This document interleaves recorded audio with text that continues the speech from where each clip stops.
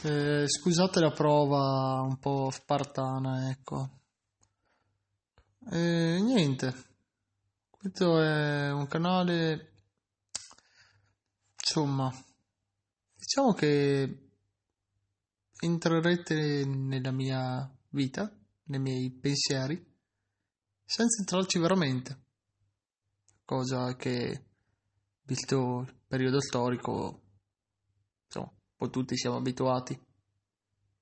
Vediamo cosa fanno le persone, come si divertono, i loro interessi, eccetera, ma non ci soffermiamo mai sui loro effettivi pensieri.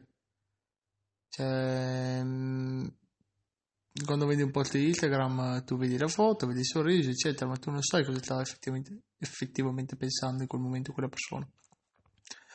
Io ho trovato sempre molto interessante il pensiero delle persone in certe situazioni. E niente. Vi darò l'opportunità di esplorare la mente del sottoscritto. Non pensate a cose tragiche, eccetera. Insomma, niente di così folle, eccetera.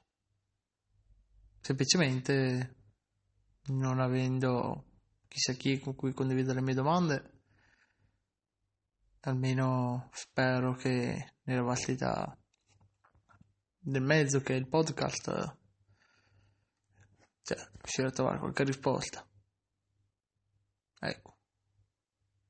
Sfruttiamo i mezzi che abbiamo. Ciao!